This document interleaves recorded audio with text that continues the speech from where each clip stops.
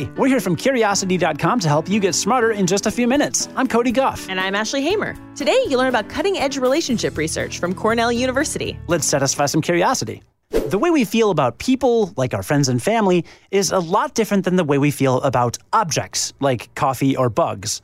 Okay, that's probably obvious, but how we feel differently about these things might surprise you. That's based on what Ashley and I learned from Vivian Zayas, the director of the Personality, Attachment, and Control Laboratory at Cornell University. You'll be hearing Professor Zayas on the Mentality Mondays mini-series we're running during our normal episodes for the next few weeks. But today, we're doing a full episode takeover. You're going to hear an amazing story from our conversation that we just couldn't cut up. We figured the best time to break from our usual format would be on a holiday, and it's Memorial Day here in the United States, so here we are. Happy Memorial Day, by the way. As we learned last week, some of the research coming out of Professor Zayas' lab is looking into things like our implicit self-esteem. That's basically the way you evaluate yourself in a spontaneous, automatic, or unconscious manner. It's how your brain decides you feel about something before you've even consciously registered it. The lab is also looking into partner evaluations, or basically the way you feel about another person before you consciously register it. Sounds like a tall order, right? I mean, how exactly is a researcher supposed to figure out how you feel about someone before you even know how you feel about them? Well, here's Professor Zayas with one method researchers use to measure implicit self-evaluations and partner evaluations. One common way is through reaction time measures. So we might present participants with words on the computer screen, and we might present them with words that are positive and negative. So, for example, sunshine is a positive word, and we would just ask participants, when you see a word, tell me if it's good or bad by pressing one of the two response keys. So they see the word sunshine, and they indicate whether it's good or bad, and they press the response key. They might see another word, garbage, and they would say, okay, that's bad, and they just press response keys. Then we say, okay, continue to do that task, so classify that target word as good or bad, but before you classify that target word, we're going to show you another word right before. Just ignore that word. And so we might show them something, for example, one of the first studies to study this would show them something that, an object that's positive. So I like coffee, so researchers would show me the word coffee, and then I would classify positive and negative words as good or bad. And what they found was, even though I was told to ignore coffee, I couldn't ignore it. Coffee came to mind, and not only did coffee come to mind, but my attitudes about coffee came to mind spontaneously. And the reason that we know this is because participants weren't asked, tell me how you feel about coffee. They said, ignore coffee, classify the second word. But because coffee activated good, then when that second word was presented, and that word was also good, like sunshine, well, people were faster then to classify sunshine than if that word hadn't been presented. So it's almost like coffee brought to mind good, and now you're thinking all good. So when you're presented with a good word like sunshine, you're going to be faster. And when you're presented with a bad word like garbage, well, you're not going to be slower because you're thinking about good. So in this way, we're able to make an inference about how people feel about coffee. If that first word that participants are told to ignore is something negative, say cockroach, well, you would see the opposite pattern. People see the word cockroach, even though they're told to ignore it. It spontaneously activates their associations with it, their attitudes, which is negative. Now, when the next target word that they're supposed to classify is negative, like garbage, well, they're faster because they were already thinking negative. And when they see sunshine, because their mindset was negative, they're going to be slower to classify sunshine. So we can use this type of task, and instead of having coffee and cockroach as the first word, we present participants a romantic partner's name. We could present that as the first word, or we could present your own name. I would be presented with Vivian.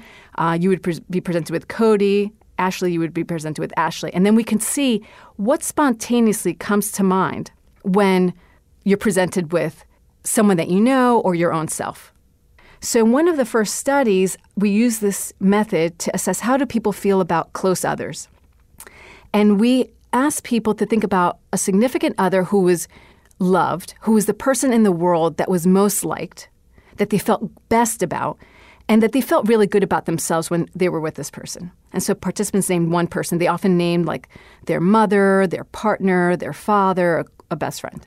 We also asked participants, okay, of all the people in your life who are significant, try to think about one person that you don't feel really good about, that elicits some negativity, and that you don't feel really good about yourself when you're with this person.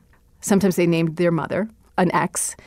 And so instead of coffee, we put the names of these people in the task. And one thing that we found was, so say if I put the name of my daughter as the prime instead of coffee, what my research shows is that it activates strong positive evaluations, more so than coffee, which is great.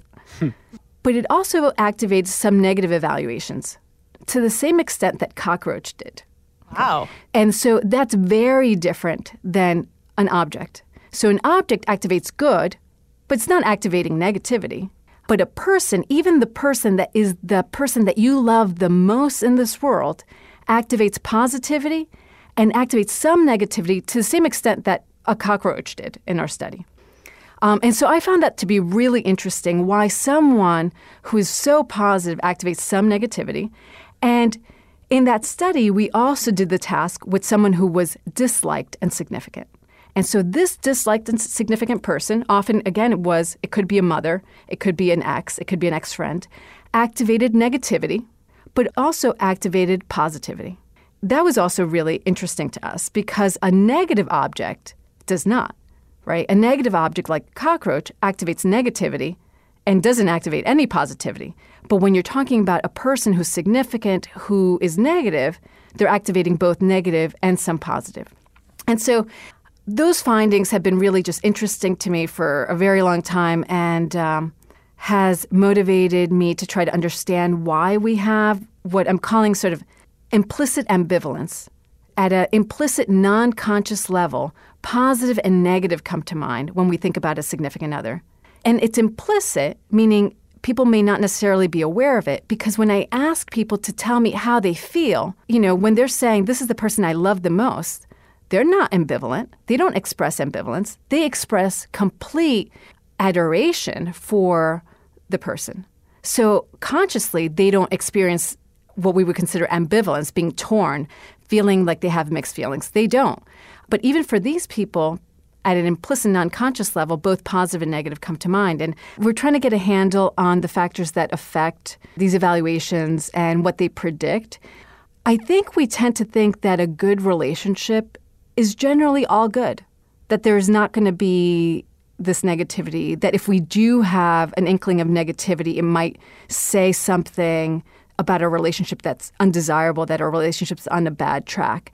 And I think this research suggests that that's not necessarily the case. I think that there is potentially some negativity in how we represent other people, I think reflects an inherent part of relationships. Relationships involve coordination with another person. And even in the best relationship with both people wanting to be extremely responsive to one another, there are going to be moments where you're not going to be responsive to the other person. You just can't be. That's not possible to always be completely responsive in this world. And the way our mind works is that all kind of gets etched into the representation. And that might not necessarily be bad. But that coordination that relationships involve is something that very few other things in our environment have. More and more technology is trying to create a person, right? We have Siri, we have Alexa, but it's computerized, it's not real, it doesn't reflect the complexity of interacting with another human being. I think that, again, it's stating the obvious, appreciating that complexity of relationships and how important they are, even the negativity, and how we resolve the negativity, even maintaining a relationship in the face of the negativity, how important that is. I think that's part of being human. And maybe that complexity of being human, I feel like we, I don't know if we want that complexity anymore. I think we like things to be fairly simple, right? Very clean. And I think making people aware of that complexity is part of what makes our relationships valuable and part of being human, to me, is important.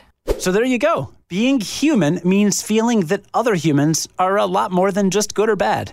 Again, Vivian Zayas is the director of the Personality, Attachment, and Control Laboratory at Cornell University. You can hear her and many other experts on Cornell University's podcast series, What Makes Us Human.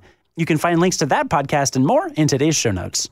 Join us again tomorrow for our regular format of the award-winning Curiosity Daily and learn something new in just a few minutes. I'm Ashley Hamer. And I'm Cody Goff. Stay curious. On the Westwood One Podcast Network.